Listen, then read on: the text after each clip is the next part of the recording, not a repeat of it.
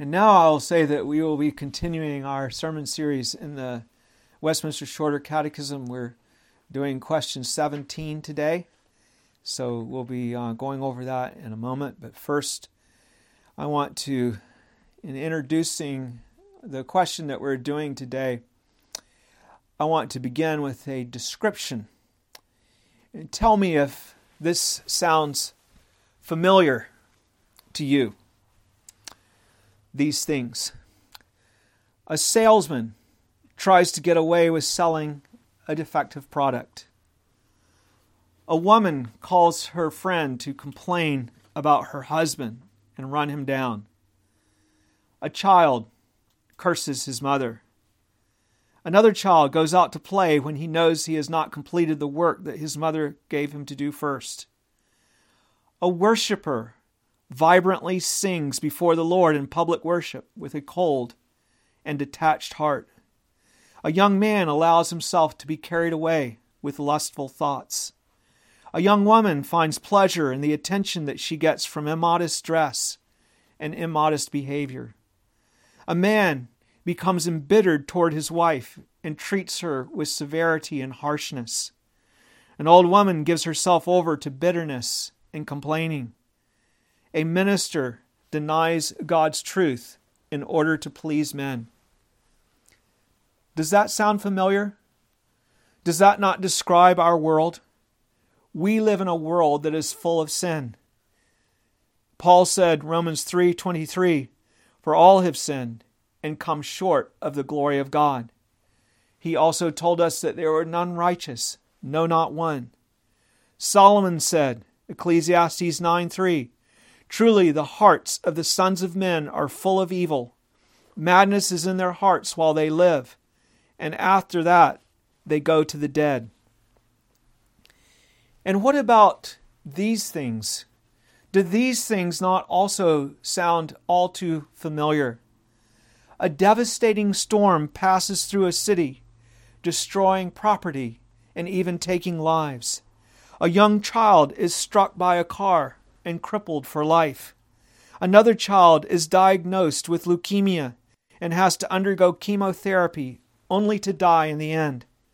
A family goes out of town only to return and find that their washer hose leaked while they were gone and flooded out their whole house. A whole nation is devastated by starvation, and one by one people drop off, most of them into an eternity without Christ. A virus infects the world, taking lives, filling hearts with fear so that businesses are ruined, schools are closed, people are isolated, and churches are unable to assemble. A young man buys a computer for university, and it gives him nothing but trouble. A farmer diligently plants and tends his crops only to have them destroyed by a drought.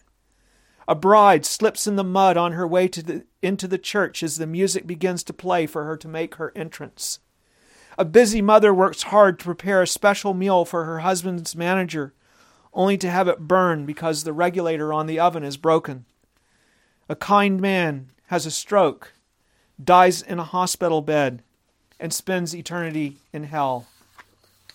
Scripture also testifies not only of sin, but also of the misery in the world. Job said, Job 14:1, "Man who is born of woman is of few days and full of trouble." Moses said, "For all our days we have passed away in your wrath. We finish our years like a sigh." Does all that I have said not accurately describe the condition of the world? Certainly there are better things that can be seen in the world and said about the world. We can find many noble and kind deeds that are done. We can find glory and happiness in the world. Like Paul in Acts 14, we can truly say of God, He, God, did not leave Himself without witness in that He did good, gave us rain from heaven and fruitful seasons, filling our hearts with food and gladness. But even so, Paul presents even this goodness that he has described not to flatter his hearers into supposing that all is well with them, but rather to call them to repentance. before the judgment of God overtakes them at the last day. Satan can take Jesus up on a high mountain, and he can show him all the kingdoms of the world and their glory. There is much beauty and there is much to be admired. But Jesus did not want these kingdoms as they were, because he knew that what was beneath the show of glory. Satan showed him the palaces, but Jesus saw the unhappiness and the strife and division within those magnificent dwellings. He also saw the houses of poverty that Satan did not show him. Satan showed him the healthy and the vibrant, but Jesus also saw the sick and the dying. Satan showed him the harmony and peace, but Jesus also saw the hatred and all the war. Jesus did not want the kingdoms of this world as they were. That's what Satan tempted him to have. But he only wanted the world as redeemed, as it would be redeemed by him in his saving work on the cross. Truly, the world without redemption is a sinful, perishing world, not a place that anyone would want to be forever. It is a world of sin and misery. That's what question 17 tells us is the result of the fall of man. Let's recite this question together. This is the catechism question that we're looking at today. Question 17. Question 17. Into what estate did the fall bring mankind? The fall brought mankind into an estate of sin and misery. As a general rule, people in our society do not like to acknowledge that we live in a world of sin and misery. We all like to think positively and hope the best and just try to do the best that we can with things as they are. But the truth is, no one but Jesus is free from sin, and everyone, including Jesus, must taste the misery of this fallen world. Mankind fell into an estate of sin and misery. That is the reason. In previous questions in the Catechism, we have seen that the Bible teaches us how this state of affairs came about. In question 10, we saw that God did not create us this way. God was not the author of all of this. God created us male and female after His own image, in knowledge, righteousness, and holiness with dominion over the creatures. This is brought out clearly in Genesis 1, 26 through 28. Then God said, "Let us make man in our image according to our likeness. Let them have dominion over the fish of the sea, over the birds of the air, and over the cattle, over all the earth, and over every creeping thing that creeps on the earth." So God created man in His own image. In the image of God He created him. Male and female He created them. Then God blessed them, and God said to them, "Be fruitful and multiply, fill the earth and subdue it, have dominion over the fish of the sea, over the birds of the air, and over every living thing that moves on the earth." Now, remember a couple of things here. Now, this is all by way of review as we consider that God did not make the world this way. This is what we saw back in question 10. Remember a couple of things that are brought out in this passage from Genesis 1:26 through 28. His image means that we were made to perfectly reflect His glory. God continually supplied us with wisdom and grace for beautiful and holy living. We were beautiful replicas of Him, both corporately and individually.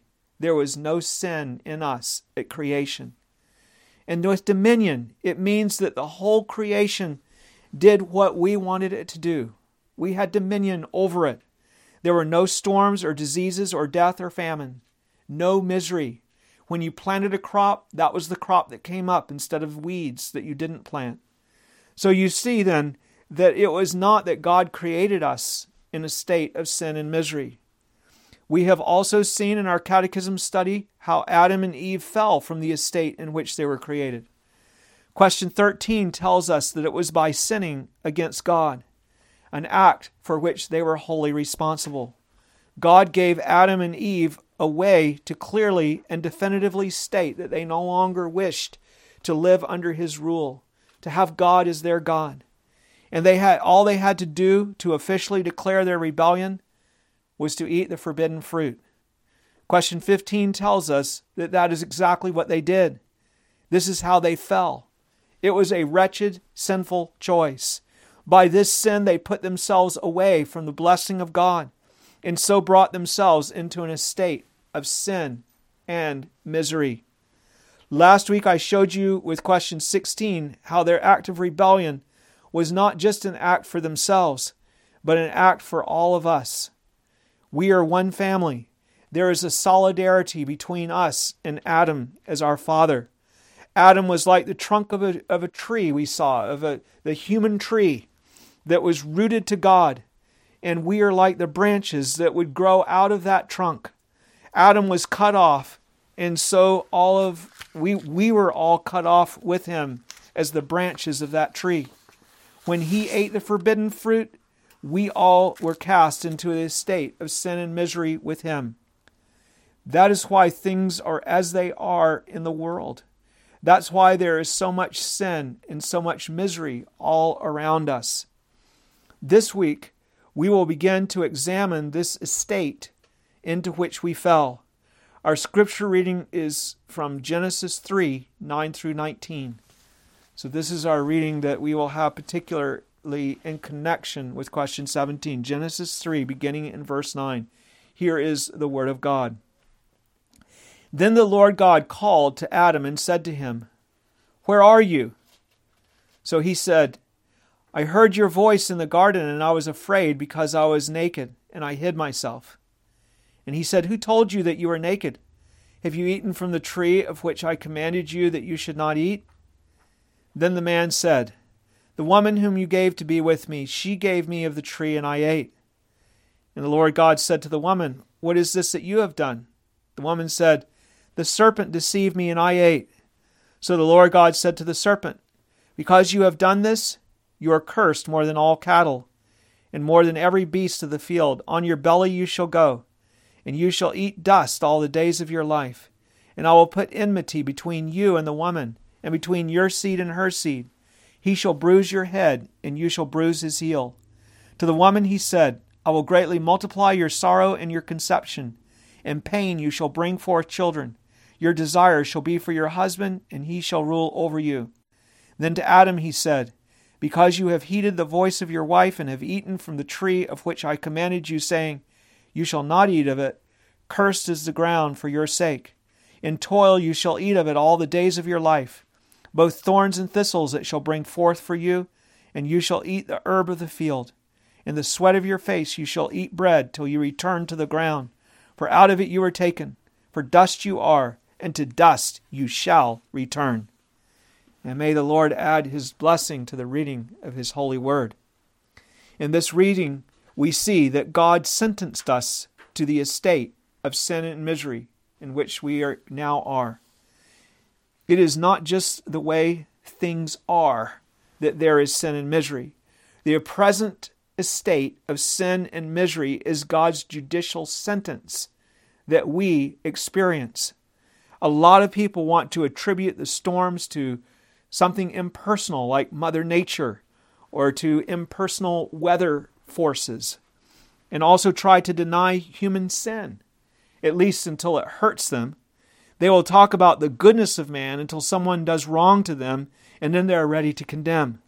And even then, they will attribute sin to biological or social issues, such as the survival instinct or mental disorder or something along those lines.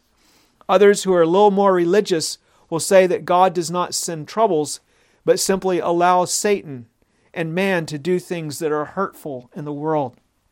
This is just another way of denying the Bible's plain teaching that we are in the estate of sin and misery because of God's curse for rejecting him. It's a way of trying to deny that.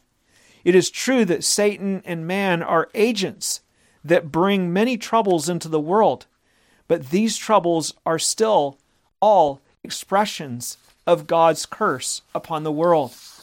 Either form of denial is very wicked and is a form of rebellion itself. Here we are being punished by God, and we act like God has nothing to do with it. I suppose this is because we don't want to entertain the thought that one so mighty is displeased with us. That's an uncomfortable position to be in, to have God Almighty displeased with you. But it's really very wicked to deny it. Even though it is often an effort to protect God's reputation that we flatter ourselves that we're engaging in when we deny that what we see is the result of God's wrath and curse. The problem is that we have a very twisted view of what constitutes good. It is not a defect in God for Him to punish us for rejecting Him.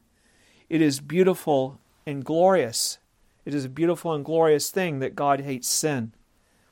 Let's take a closer look at how Genesis 3 describes God's sentencing of us to an estate of sin and misery. First, see how God told the woman that she would have trouble with fruitfulness or reproduction in verse 16 because of what she had done. Yes, she would still be able to bring forth children. That was a great mercy. But it would be done with much affliction and sorrow. How much sorrow there is in the simple fact that we bring forth children that are subject to death. Many of them die in the early stages of development before they are even born, and many others die right at birth. And if not that, then they are subject to sickness and injury, and finally to death and old age. We bring them into the world with only one sure prospect, that the day will come when they die. It is wrong to just accept that this is just the way it is. It is God's judgment, and it ought to make us sad and broken. Not angry, but sad and broken because we displeased God. We ought to mourn over our fallen condition. But sickness and death, or misery, is not all. Besides death and sickness, there is the difficulty in training up children, the problem of sin. Part of the sorrow of bringing forth children is in the rebellion of those children against us and their strife with one another. Even for parents who don't care if their children worship God, there are the struggles of drug abuse or general rebellion and of contention in the home. And there are the struggles of laziness and wastefulness that leads to poverty and often burden parents with the care of their children when they should be old enough to care for themselves. Many parents have their hearts broken by the rebellion of their children, the way Adam and Eve did when Cain rose up and murdered his brother Abel. And then there is the difficulty of family structure. We have trouble living in the arrangement that God established, where we're tied to each other in relationships of subordination and authority. It's something beautiful when it's done in God's way, when it's done well. It's something perverse and distorted when not. This is brought out at the end of verse 16, where the woman is told, your desire shall be for your husband, and he shall rule over you. She will want to have her husband. She will want to have a husband. She'll want him to be what she wants him to be. But instead, he will rule over her. It is exactly the same construction that is used of sin in Genesis 4:7, where God tells Cain, sin lies at the door and its desire is for you. It wants to dominate you. But you should rule over it. You should master it. In other words, Genesis 3:16 could be translated, your desire shall be to master your husband, but he will dominate you. Not dominate in the sense of govern and care for, but control, so that she will want to escape. Surely we see this in the extreme today. Those that they are unhappy, women are unhappy with their husbands, with men, but then they are unhappy when they try to do without them as well. They want to ignore them, but then they always seem to end up living in response to them. They want to abandon their own calling and take their husband's place. They reject the call to bear children, which is a woman's glory, and seek to go out in the world and master the world. Titus 2:4-5 instructs the older women to admonish the young women to love their husbands and to love their children, to be discreet, chaste, homemakers, good, obedient to their own husbands, that the word of God may not be blasphemed. Not that every woman must marry or will be able to marry, but that this is their ordinary calling and something that they desire, yet something they hate at the same time. They desire to be with men, and yet they hate it at the same time. Moreover, the woman is told here that she will be uneasy and distrustful of her husband's leadership and will always be wanting to master him. This speaks of many things. It speaks of the woman's now natural rebellion against authority and everyone else's rebellion against whatever authority is over them as well. There is a tendency always to chafe and to want to go our own way.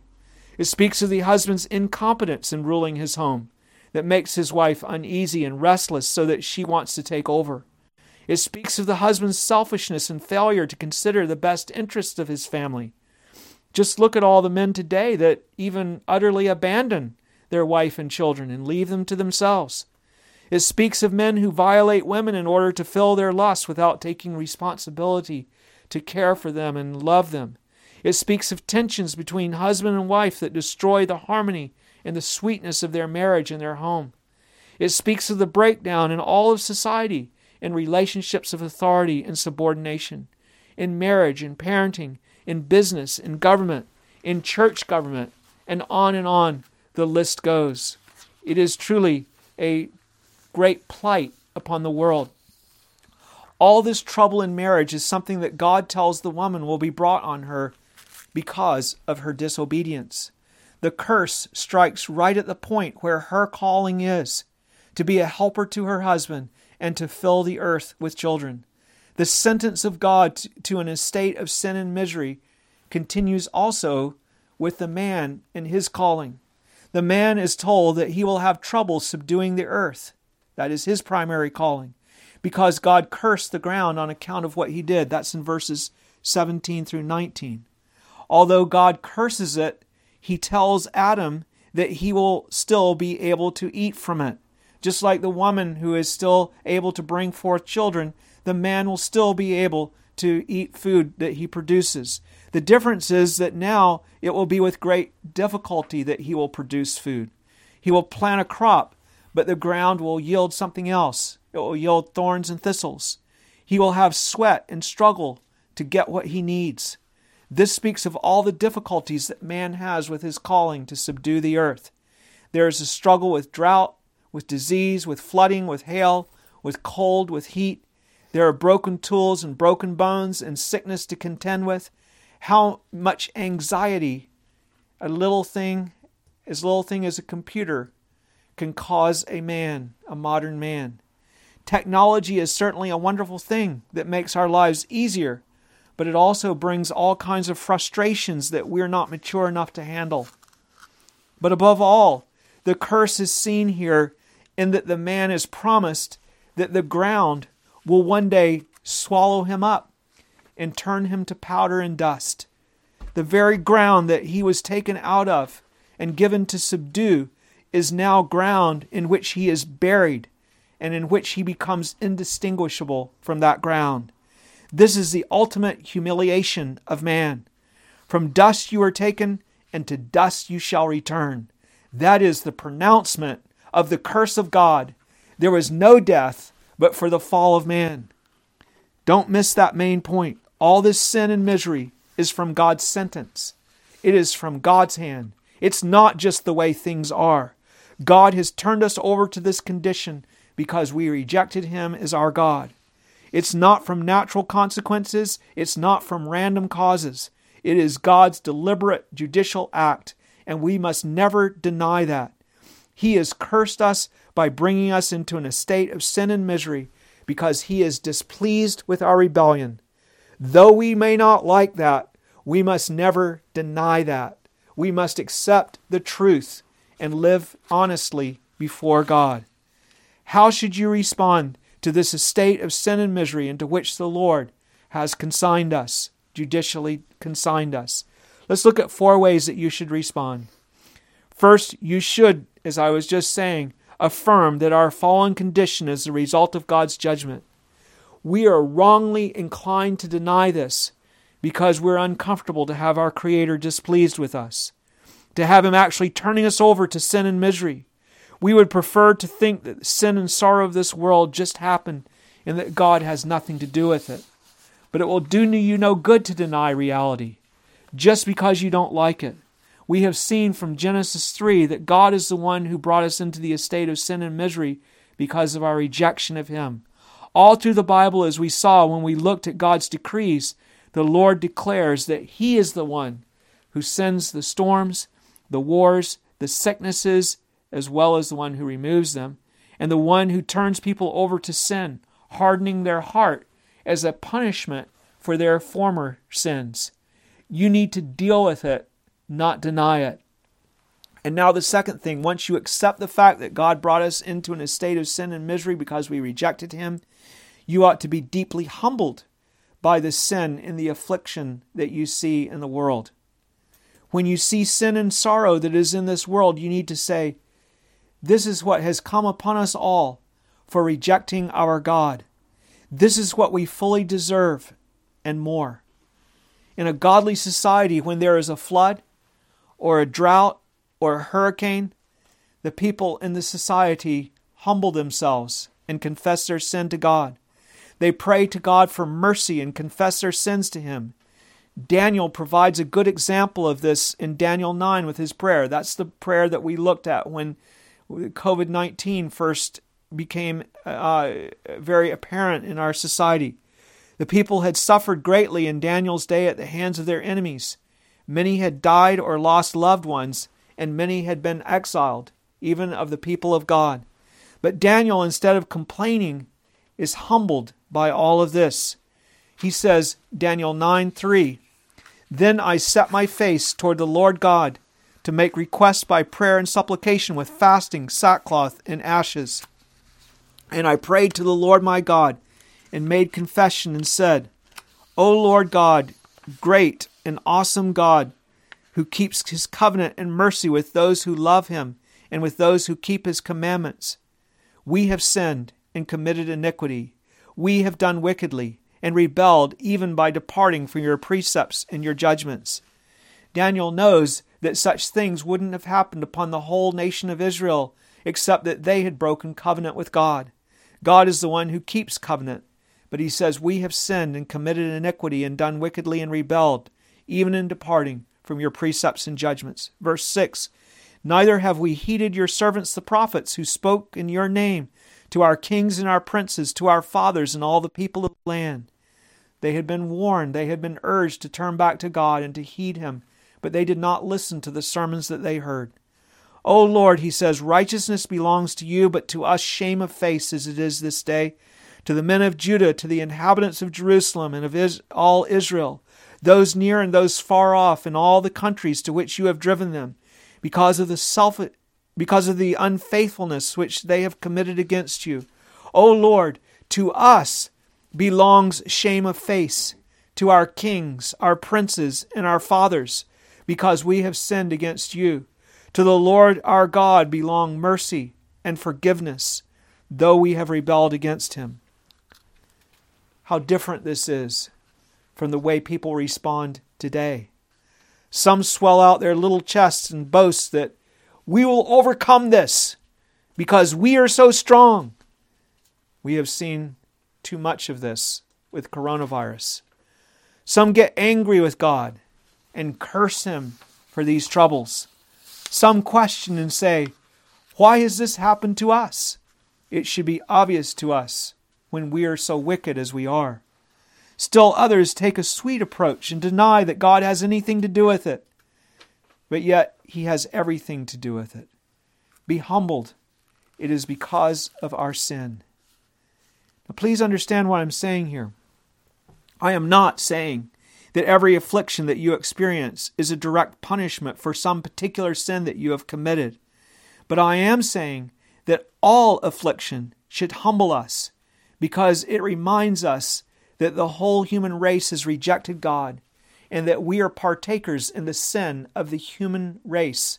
And every affliction is a reminder to us of our sin. The struggles we have with our own sin and our afflictions in this world have a way of bringing us more in touch with the demerit of our sin when we look at them honestly.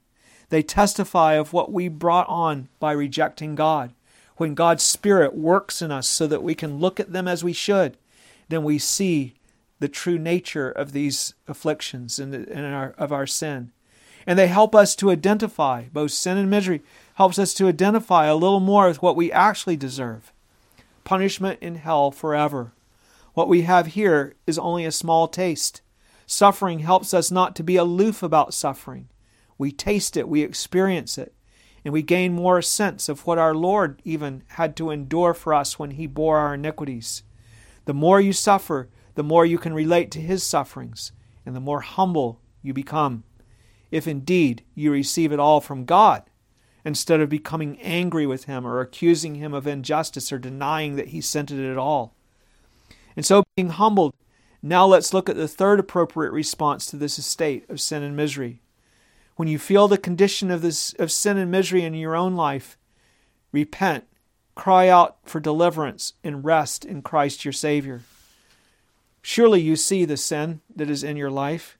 Even the Apostle Paul, as godly as a man as he was, confessed that sin was all too present with him, that it was way too much a part of his life. He found it present even as he sought to live for the Lord. And so he cried out, saying, Romans 7:24, O wretched man that I am, who will deliver me from this body of death? And then with jubilation he answered his own question, Romans 7:25, I thank God through Jesus Christ our Lord. He knew that deliverance was in the Lord. There is no other way to be forgiven and delivered from sin than through Jesus Christ. Don't deny your sinful estate, because then you can't face it fully and turn to Jesus Christ. He did not die on the cross for naught. He died that we might be forgiven, that we might be delivered from our sin. But you must come to Him, looking to Him in faith, or you will not be delivered. Don't you see how much you need Him? You are of the human race, and we have all rejected God. The sin in us is a mark of this great sin. Cry out for deliverance. And likewise, as you experience the sufferings of this world, don't get angry. Recognize that it is a small taste of what we deserve. Let the reality of God's displeasure sink into your soul. Realize that John the Baptist was right when he told us to flee from the wrath to come. Suffering drives some people away from God, but it drives the elect to God for mercy. As Psalm 38 begins, O Lord, do not rebuke me in your wrath, nor chasten me in your hot displeasure. For your arrows pierce me deeply, and your hand presses me down. And then at Psalm 15, the psalmist expresses his assurance that God will deliver him. For in you, O Lord, I hope. You will hear, O Lord, my God. In verse 15, 38:15. For in you, O Lord, I hope. You will hear, O Lord, my God. Yes, indeed, we have a Savior who has redeemed us. Our worship is so different than pagan worship, where the worshipers must appease their gods by their sacrifices. In our worship, we rest in what He has provided for our salvation, knowing that it is sufficient and that it is accepted by Him. You think of the different flood stories that we hear.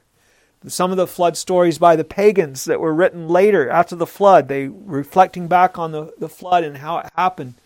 And it was because the people were not offering the gods enough sacrifice and the gods were hungry. And so they decided to send the flood. In the true flood story, it's because of the wickedness of man and that man needs to repent. The means of grace are not meant to appease God. When we come to worship God and we use the means of grace, we're not coming to the Lord's Supper or getting baptized or hearing the Word or praying or all of those things in order to appease God by doing those things. Rather, we're coming to receive the assurance of the forgiveness that He has provided to us in Christ. All the means of grace teach us to look to Christ our Savior and to the working of His Spirit in us, to the working of God and the grace of God and the promise of God. They do not teach us that we do these things in order that God will accept us. No, we do them because by promise He receives us. He gives us grace in His mercy and covenant. And now we come to the fourth way that you should respond as you experience the estate of sin and misery. Fourthly, you should respond to sin and affliction with gratitude. You will say, with gratitude? Yes, indeed, with gratitude. First, Give thanks for the affliction because of the good that it does for you. Psalm 119 speaks of how we learn of God and His statutes through affliction, that before I was afflicted, I went astray. And in Romans 5, we're told how affliction teaches us patience or perseverance in serving God, and how perseverance brings about proven character, and how proven character brings about hope, and how hope does not disappoint, because the love of God is poured out by the Spirit of God into our hearts, so that we learn to love God. We learn to love God, and we learn of the love of God. Both of those things. And we have also seen today how affliction helps us to humble us and get us to cry out to God. It does good. We have reason to give thanks. Secondly, give thanks for sin and affliction because it is so mild in comparison with what we deserve. We deserve to burn in hell right now and to be turned over right now to total corruption, to be abandoned, to go on our own wretched, sinful way. Instead, God has given us this world where we only have a taste of the punishment for a time, the punishment that we really deserve, where our sin is greatly restrained and held back. What would we be like without that restraint? It would be horrifying to know. Be thankful that things are not a whole lot worse than they are, that God has given us time in this world when His judgment is comparatively light. See God's goodness in the worst trials because they could be much worse. Something as bad as burning in hell. You see, whatever we have here is nothing in comparison to that. And thirdly, give thanks that your afflictions are mixed with many mercies.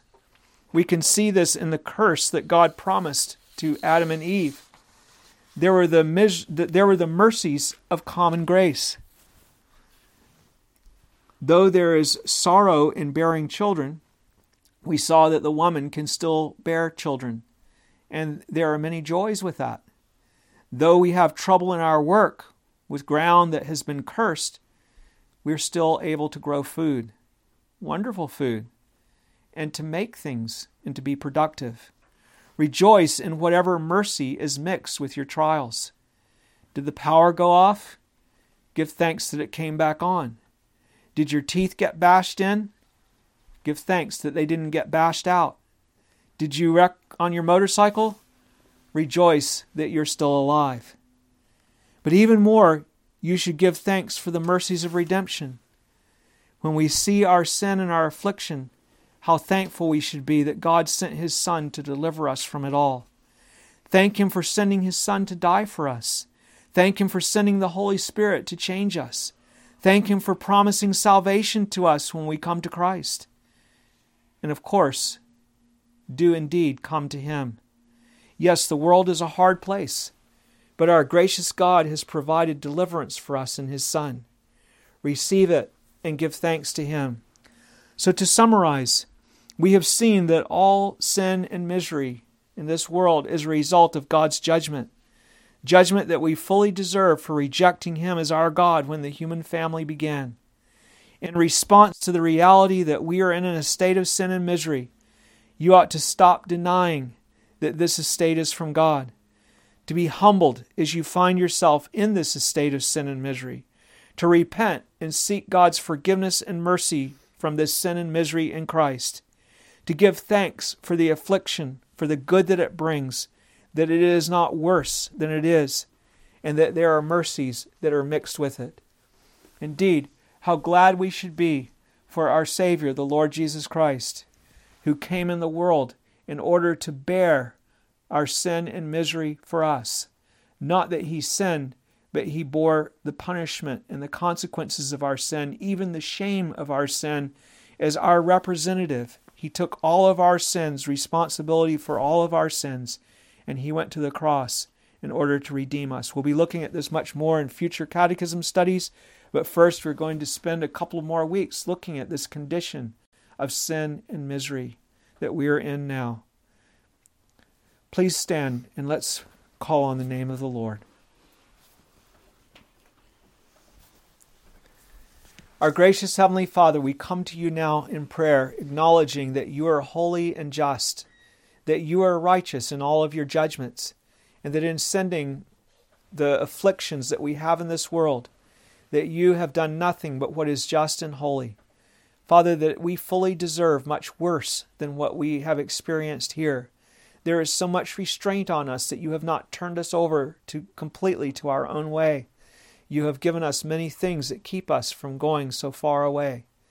We thank you too, Lord, that you have mediated your mercies, that your judgments in the affliction that we have, that there is still much mercy that's mixed with them, and that they're not nearly as severe as they will be and as they might be. Father, we pray that you would help us, Lord, to respond to you during these days in this life while we still have opportunity to come and receive your redemptive mercy. Father, what great grace there is that for such sinners as we are, that you should have provided your Son to come and bear your wrath and curse for us, that he might bear our shame and our guilt and our suffering in order that we might be fully pardoned through him. We pray, Lord, that we would come to our Lord Jesus Christ and that we would rejoice in him and that we would go forth with gratitude, praising his name. Lord, how good you have been to us, how kind you have been to us. Help us to encourage one another to turn to Jesus Christ and to live in him and not to become overwhelmed or discouraged in this world of sin and misery. Father, we thank you for the hope that we have and the promises that are ours in Christ Jesus. We ask your blessing now in his glorious name. Amen.